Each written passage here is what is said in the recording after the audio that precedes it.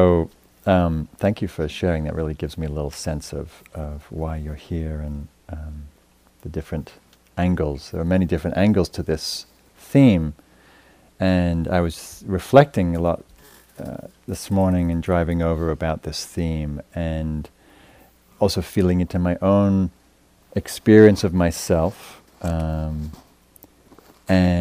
the mystery of that. The mystery of ourselves. I mean, it's mysterious. The whole thing's mysterious. Being alive, being awake, being aware, having consciousness of ourselves that moves through time and changes and grows and ages and expands and sometimes is vaporous and sometimes is like a brick wall and I was thinking, I don't know if I know anything more or less than I did when I started practice 30 years ago. From one perspective, it's still mysterious, it's still unfolding until we die, and then something else happens. So I'm as curious about it as I was 30 years ago when I hadn't practiced.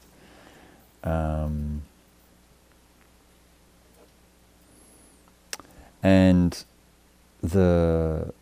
this teaching, particularly of the Buddha's, is one of those teachings that is an ongoing exploration, because our lives are an ongoing unfoldment, and they don't stop. They're not static, and so the manifestation of ourselves is changing, and so our relationship to that manifestation is changing. It changes with our understanding, with our insight. So my as I said earlier, my interest is in cultivating a curiosity and a questioning rather than giving any answers. Because the answers have to be experienced. I can give a conceptual map of the teaching, which I'll do to some degree, but that's not what brings about any change. It's not what brings about an end of suffering. It's the actual experiential perception and knowing of that brings about change. So through the cultivation of awareness and mindfulness, we naturally come to be more self-aware and curious about this experience of ourselves. It's mostly what we're attending to. And so, but the application of mindfulness and Dharma practice is to really to see, well, what is this thing called me, this process of I, and where is it problematic? If it's not problematic, it's not a problem. Right? It's just fine, just doing its thing, and we just go about our lives. And just as we don't really register the body when it's healthy, it's only when it's sick that we register necessarily. Same with our mental suffering. If it's not a problem, it's okay, it just does its thing. But we pay attention when we are angsting, when we're fearful, when we're contracted, when we're collapsing into a certain identity, when we're unmoored by the shift in our identity, when we are wanting to be something other than who we are, then we pay attention. Why we pay attention? Because it's painful. All those things are painful. When we don't like ourselves, very painful. In all different ways that we have problematic, charged, conflictual relationships with ourselves or other selves in relationship to ourselves, other people in relationship to ourselves. So, these teachings are asking us to pay attention. What's going on when there's pain, when there's stress, when there's anxiety, when there's fear? And that can arise in any moment. And sometimes we don't even know why it's arising. Sometimes we wake up and we're just feeling a big knot in our solar plexus, in our belly, because we feel some kind of vague gnawing sense of fear or anxiety about something. Anybody have any of that at times? Yeah, I have a little today even. Well, I've had some last couple of weeks, and I'm like, what is that? What am I anxious about? And there's various conditions I could point to, but nothing really says, oh, that's it, or that's it. But there's something that some aspect of myself is concerned about. And okay, okay, pay attention, see what happens, and meet it, and open to it.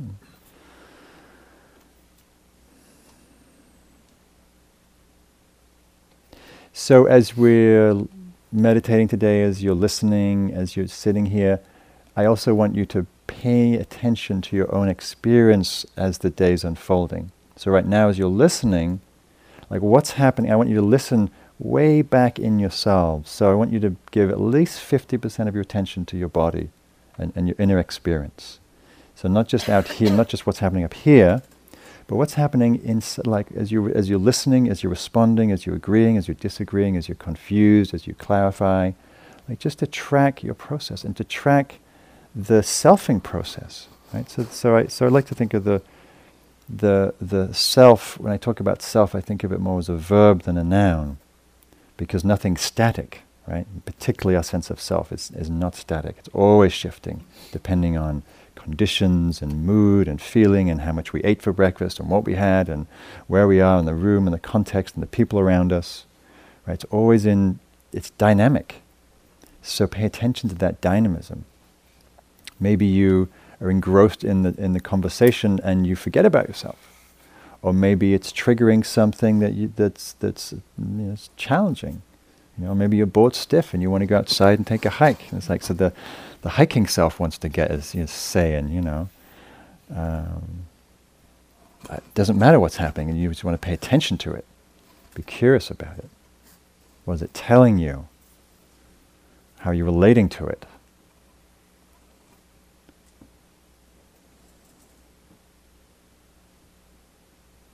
And so we take roles and identities. So right now you're in the role of student, and I'm in the role of teacher. It's a certain identity, right? It's a I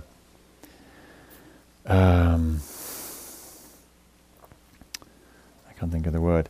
It's something that we put on. It's not a mask, but it's a persona of sorts. Maybe an hour ago you were being parent, or you were being spouse, or you were being housemate. That's a very different sense of self. And then you shifted to maybe being a anxious driver, or road rage driver, or spaced out driver, And then you come here, and then suddenly you're in the role of student, if that's how it feels, or whatever you're feeling. And I'm in the role of teacher, whatever that is. So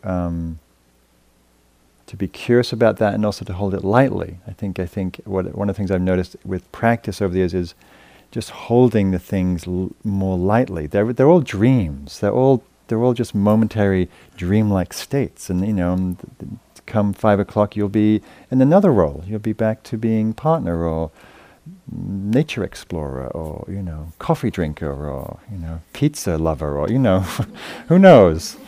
And so there's something, as we become more free, there's a lightness with all of it. We don't get too heavy and stick. We don't take them too overly seriously.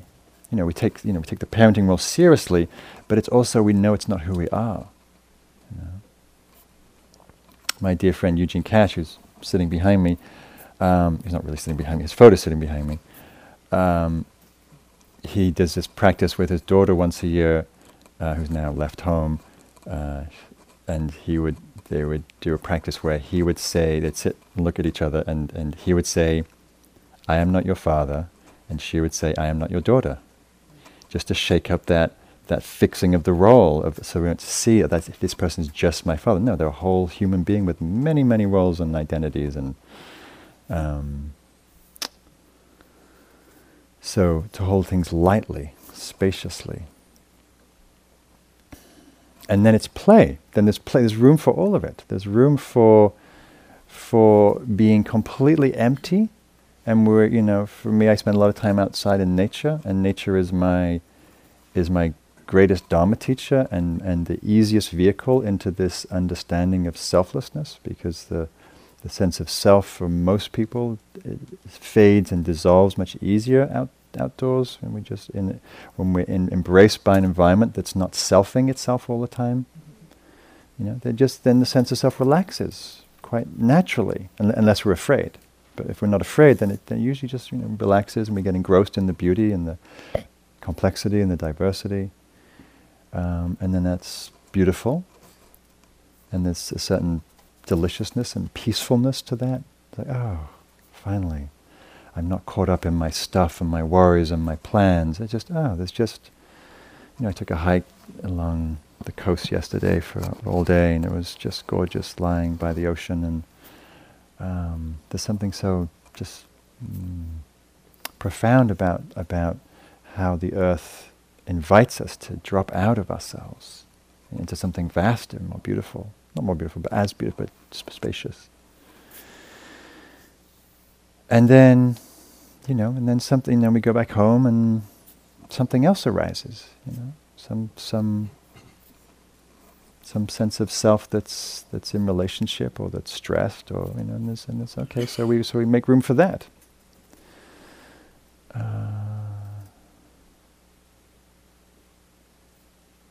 So one of the ways that suffering arises is when we make a problem out of any one of these transient identities.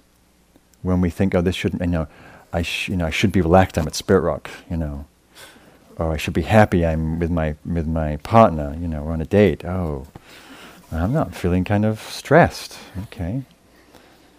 So when we start having an antagonistic relationship with what's true, then we have another story, another idea, another sense of identity that wants to compete or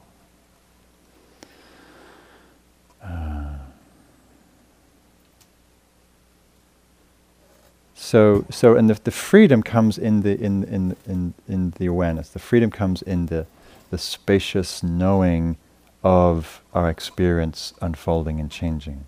That's the liberating doorway. That's why there's so much emphasis on mindfulness and also with inquiry, with investigation, curiosity.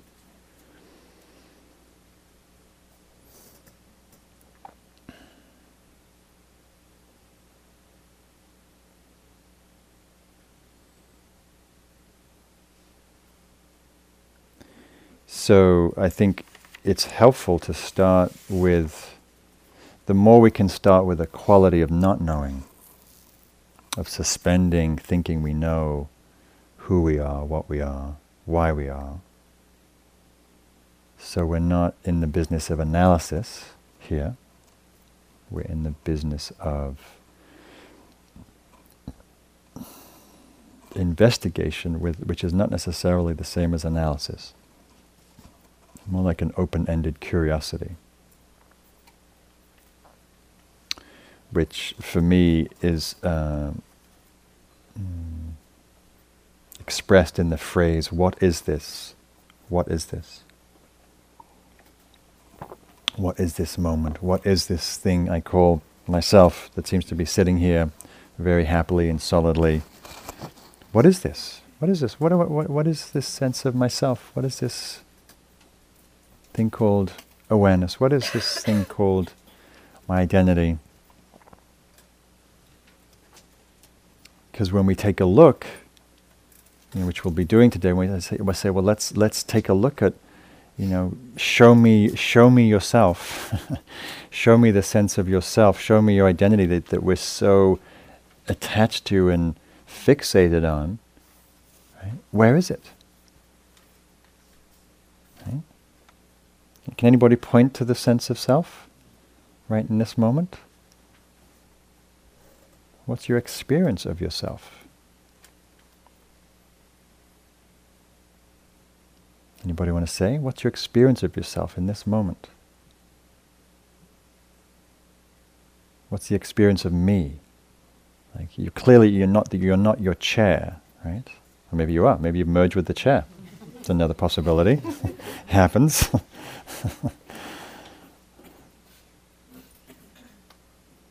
How do you know yourself to be in this moment? Yes. I guess struggling because I'm having so much Yeah, angst great. and stress at work, and I'm in the middle of like a 5-week murder trial, and I came here to relax, and I just feel like I'm fighting it so much that I can't let go. So You're I'm fighting like what? the analysis, I guess, or the struggling with the sense of self, and I'm having trouble, I guess, opening up more to being investigative, I guess, instead of analyzing constantly.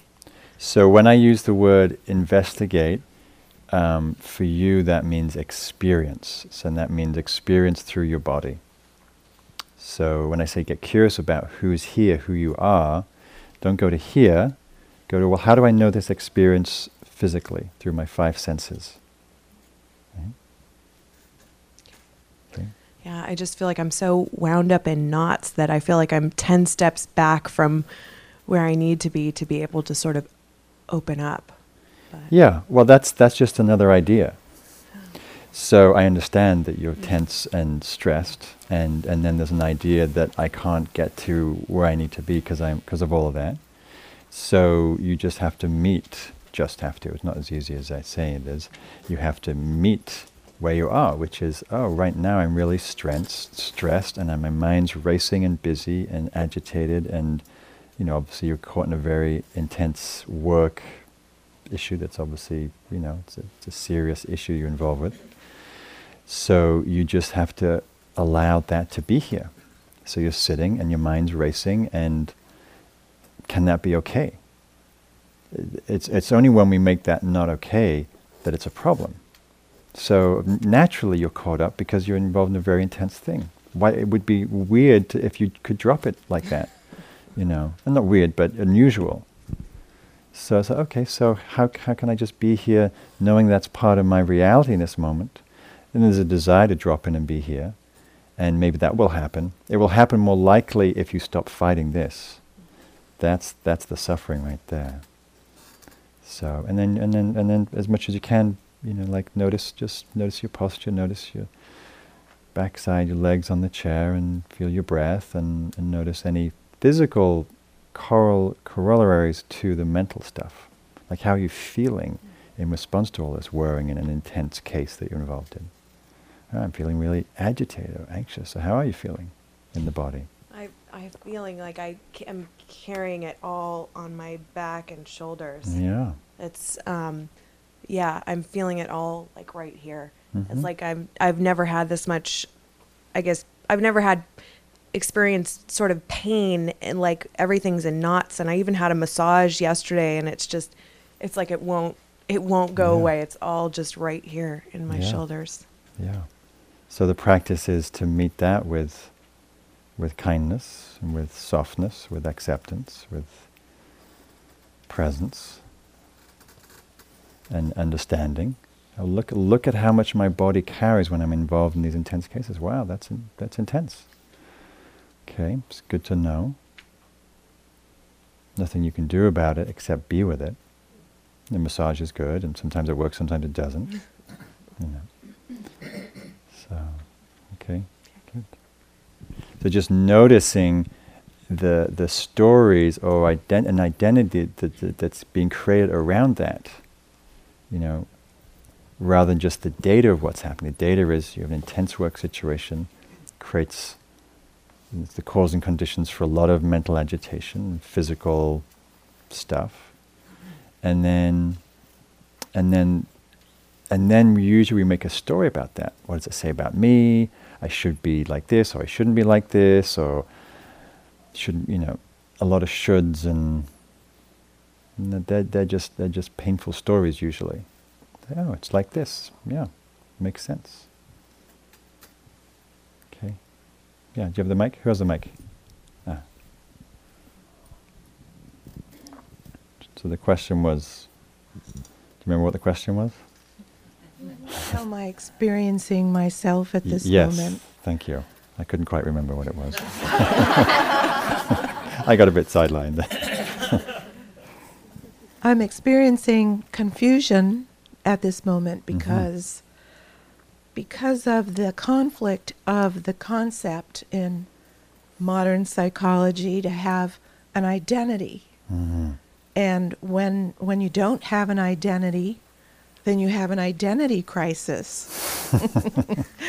Maybe. From that Maybe. point of view. From that point of view. School of thought. Yes, probably. So,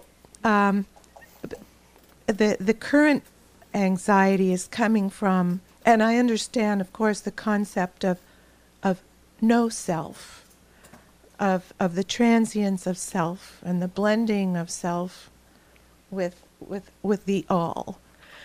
But in concrete issues, I'm meeting my daughter's fiancé's parents on Wednesday for pretty much the first time, and I'm nervous. Sure. And I want to be myself. Whatever but I'm that, not sure whatever what that that is. I really just want to be relaxed and genuinely myself. Yeah. But I'm not sure what that is. So it's going This is to such be a great example because, I could ask a very typical question, which is, and I won't do this because I think it's a cheap question and it gets asked a lot in spiritual circles. The question would be, well, who is it that wants to be, a relaxed self, right? Who is that part of you, right? So there's different selves, as it were. There's the part of you that's going to that meeting that's a little anxious and nervous naturally. For most people that's it's a big deal to meet in-laws and future in-law and whatever, So, and then there's part of you that wants to present in a certain way or would like to be a certain way, right? And that's another part of another identity, you could say, right? And to be curious about that, or look at that part of me that's whatever that part of me is, yeah? So again, it's like how we keep taking a step back and going, oh, here's the anxious one. Here's the one that wants to be relaxed. And and then maybe another one like, the Buddhist self, like, well, you should just be Zen about the whole thing, whether you're anxious or not, and that's just another identity you're taking birth in, right? So from the perspective of awareness, it doesn't matter. It's just the next thing, the next unfoldment, the next presentation, the next, yeah. So it's not about, there's a lot of misinterpretation about this teaching. I haven't really got anywhere near to any of that around, the typical translation is no self. And the Buddha never said anything about no self. He was just pointing to looking at the self-constructs, the way we construct a sense of self. So, and he wasn't necessarily pointing to getting rid of identity either. It's not about being identityless,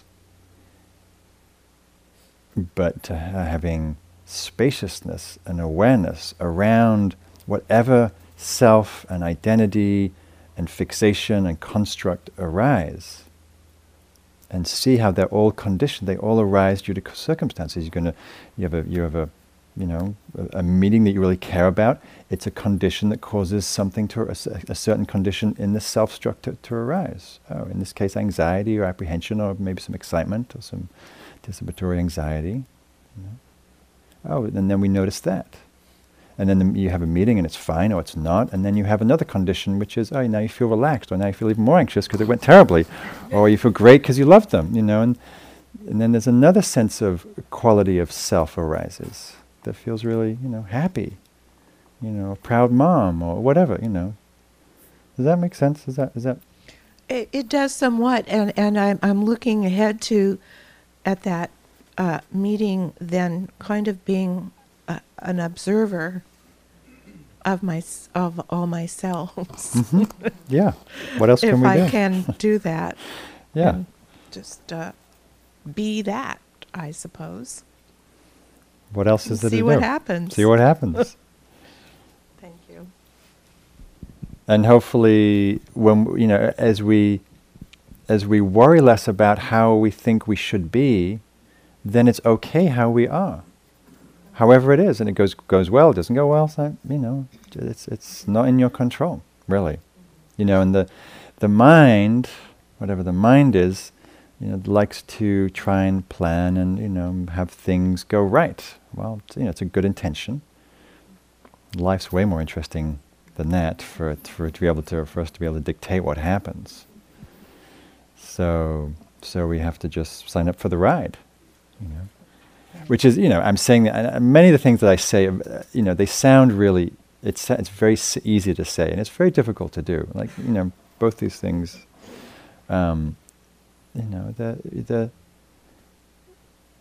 Being human is really challenging, and with our conditioning and social conditioning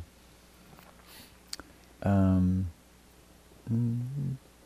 very little of this stuff is easy. It's complicated. We're complex creatures, and we care, and we're sensitive, and we're open, and we feel, and we get hurt easily, and all of that.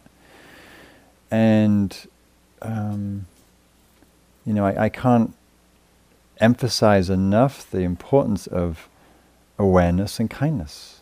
It's like our two main spiritual tools in our toolkit. We be aware of the process as it's unfolding, and we also have some compassion, because we can only do what we can do. And you may stay anxious all the way up to that meeting, even though part of your mind goes, "This isn't a big deal. It's okay. I don't need to be anxious." But maybe you are. It's just it's not necessarily in our control. What we can control is how we relate to that, kindly or not, compassionately, and not make a problem out of it. That's when identity starts being problematic. When we I've done so many years of meditation, I should be relaxed. Well, great, good, nice thought. And we have a lot of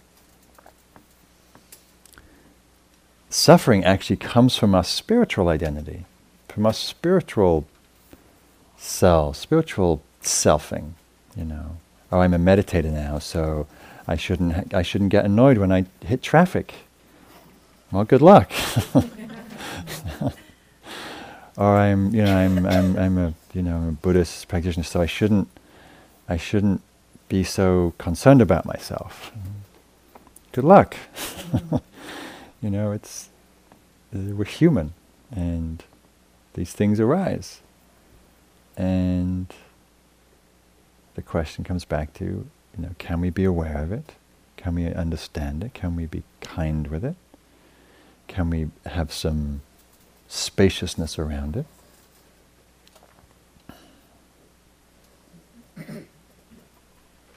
So I'm going to go on. So this is a piece from Adi Lang that I like to read, and I think it particularly pertains to this question of self. And Adi Lang was a psychologist, analyst. There is something I don't know that I am supposed to know. I don't know what it is I don't know, and yet I'm supposed to know, and I feel like I look stupid if I seem to both not know it and not know what it is I don't know. Therefore I pretend to know it. This is nerve-wracking since I don't know what I must pretend to know. Therefore I pretend to know everything. I feel you know what I'm supposed to know, but you can't tell me what it is because you don't know that I don't know what it is. You may know what I don't know, but not that I don't know it. And I can't tell you, so you'll have to tell me everything.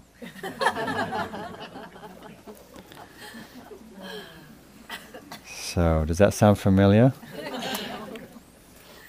I'm teaching more and more in different corporations, and I like to read this because particularly at work, there's such a pressure to know.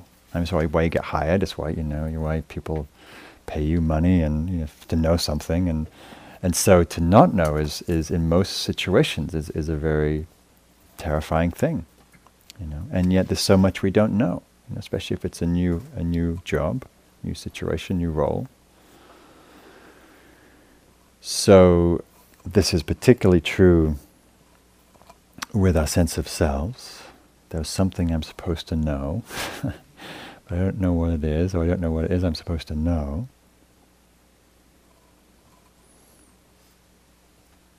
So, and that's why I said that piece earlier about, having explored this teaching for, almost 30 years, and in some ways being no closer. No further or no closer. It's just, it's true and it's not true, but there's a certain mystery to it,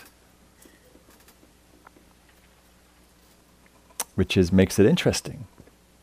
If things were fixed, if our identity was fixed, it would be really boring, wouldn't it? I know myself, this is who I am,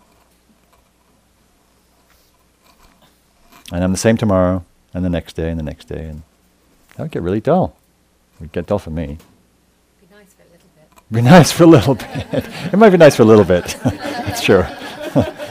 Comforting, familiar.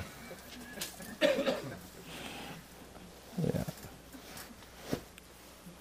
Not that we don't have enduring patterns and habits and tendencies which we know ourselves by, and we have our physical body which we take a lot of sense of identity from, that's familiar, but it is always changing, but there's a certain familiarity with it. Change is slow enough that it feels familiar.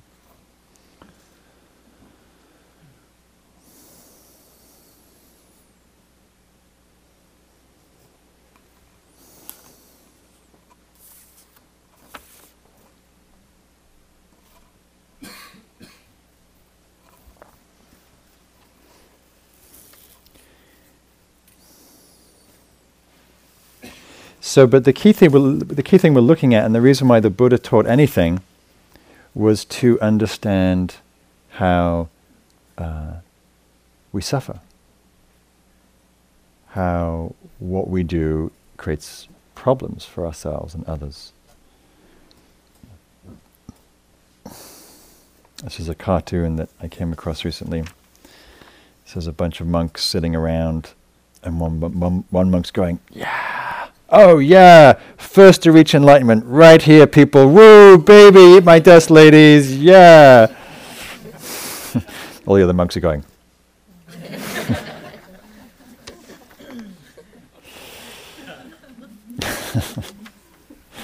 This would be a way that our identity creates suffering.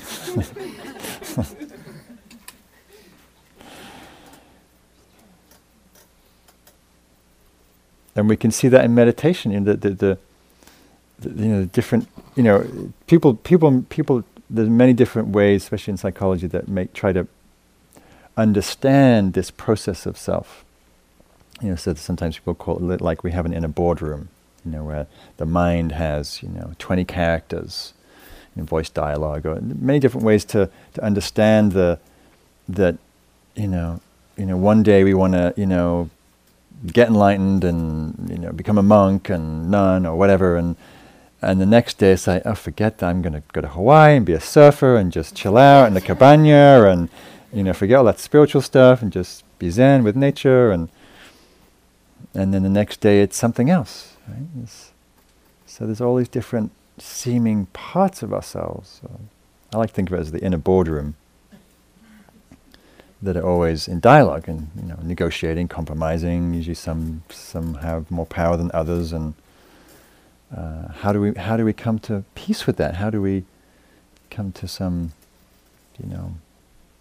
negotiation and continuity when there's so many different sparring voices in our heads? People have this, relate to this, different voices in your heads? Yeah.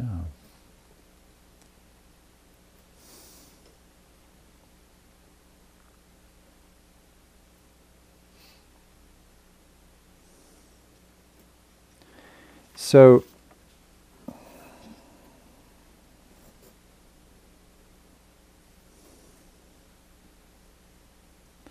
the Buddha, there's a story, a famous story of the Buddha where there's a young man comes, this man called Vacchagotta, who asked him a bunch of questions. This was a very common practice. People would come up to various spiritual teachers. There were a lot of great spiritual teachers around at the time when he was living, and they would go check him out and grill him. And so people knew about the Buddha's teaching on not self. And so this young man, Vacchagotta, came up to the Buddha and said, "So, tell me the truth. Is there a self?" And the Buddha remained silent.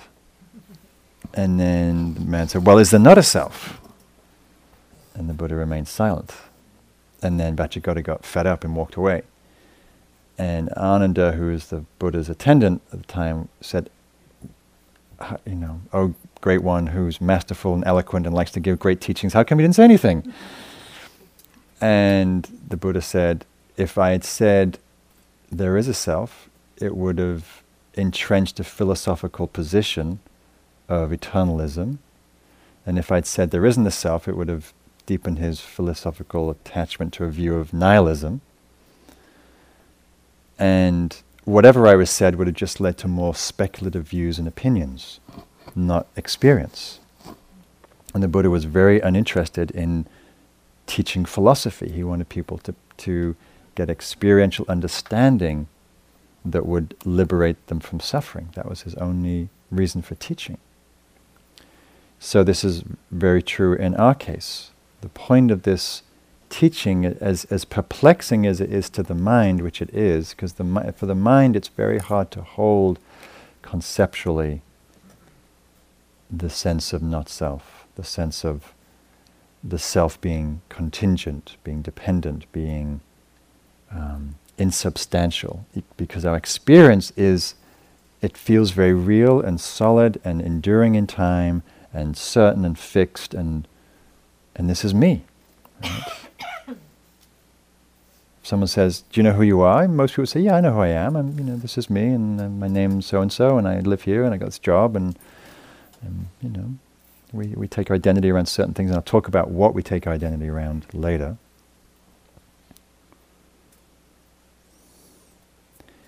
And then we build a philosophical position or views around that identity that we experience a lot of suffering as a result. This idea of who we are or who we think we should be.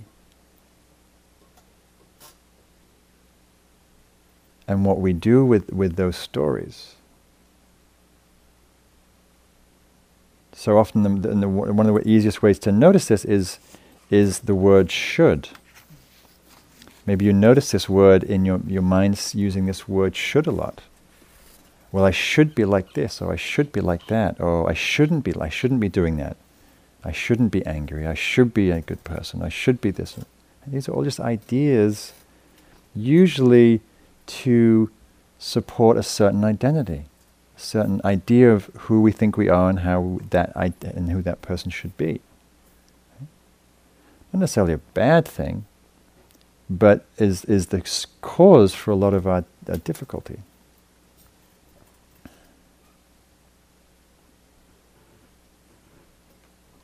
So the story that there's many stories that can illuminate this. One story is that when I was teaching in India, and there was a young man on retreat who reported in a meeting, in a group that we had, he said, I had a great day yesterday, and my meditation was going well. I had a lot of concentration, mindfulness, and I was really happy. And I started thinking about, wow, this is so cool, and if I did this for a while, maybe I could quit my job and I could go back and become a monk in Burma and meditate in a cave and get really enlightened, and it'd be so cool, and I'd be so peaceful and happy, and I'd be this great monk, and I could start teaching, and it's this whole story about this identity about him being a great meditator. Right?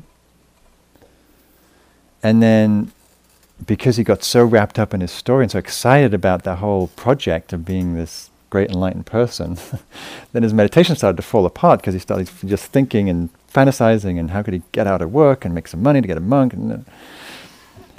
And then at the end of all that, he got so rattled and disturbed and distracted, and that he wanted to leave the retreat. He got so fed up with the meditation because it got so difficult, because he couldn't stop all this anxious thinking, that he just got fed up with the whole thing and wanted to leave. So he went from wanting to be a monk to wanting to skip the retreat. So this is the story making of the mind, right?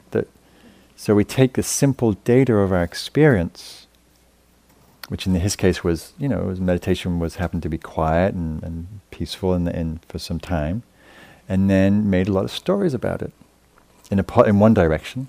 And then when the conditions changed and the experience was unpleasant and difficult, made a lot of other stories about it.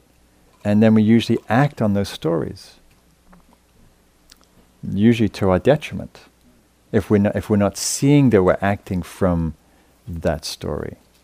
Yeah? It's fine to make it. This is fine to be discerning and make wise choices, but usually we're reacting and not seeing how caught up we are in it.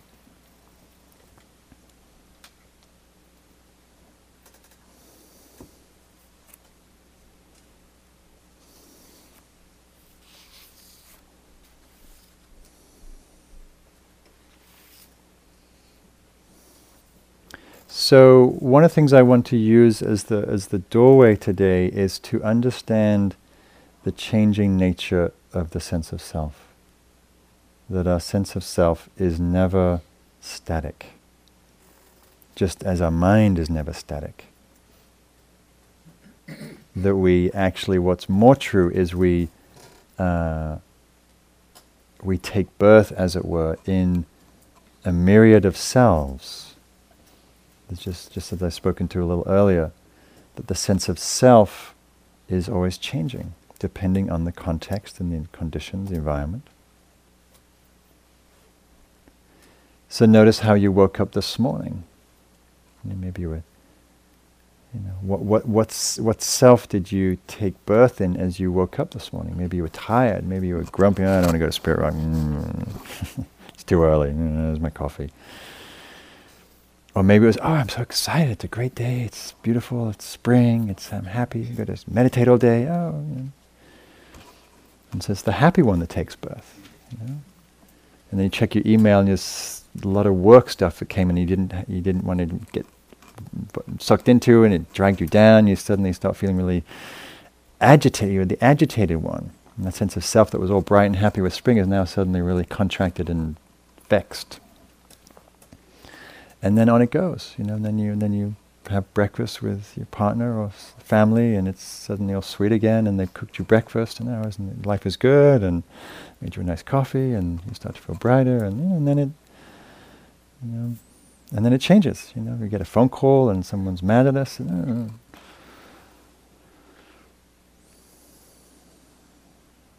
So to see the changing nature of this movement of self.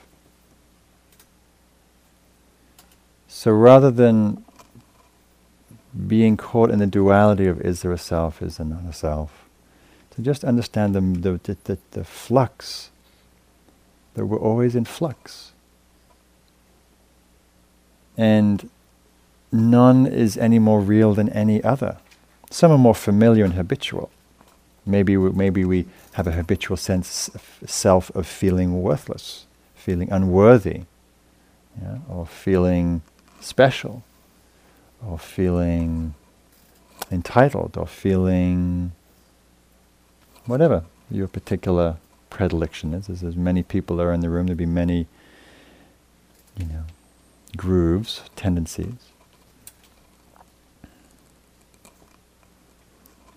So today, pay attention to the changing nature of self. Maybe this morning is you're bright and you're alive and feeling curious or inquisitive. And then that will change as the day goes on. Bored or restless, or more curious or excited, or you have an insight, or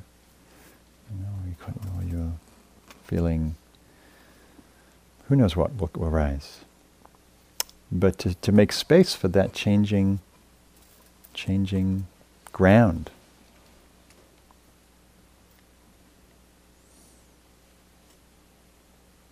So from the perspective of mindfulness and awareness, it's just, as I've said, the next thing taking, the next thing unfolding.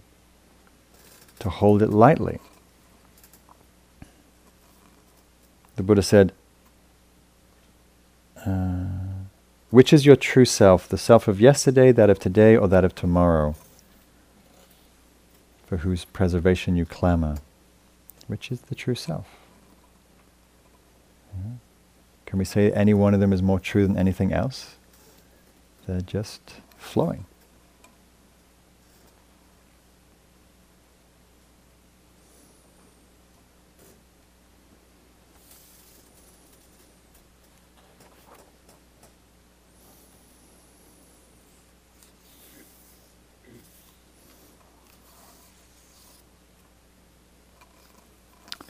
So let's take a short break and then we'll come back to do some practice.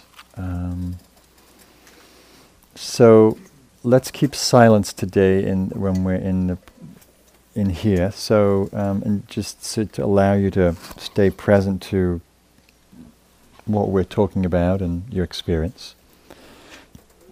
So we'll take a 5-minute stretch break, pee break. And we'll come back for some sitting and inquiry. Thank you for listening. To learn how you can support the teachers and Dharma Seed, please visit dharmaseed.org/donate.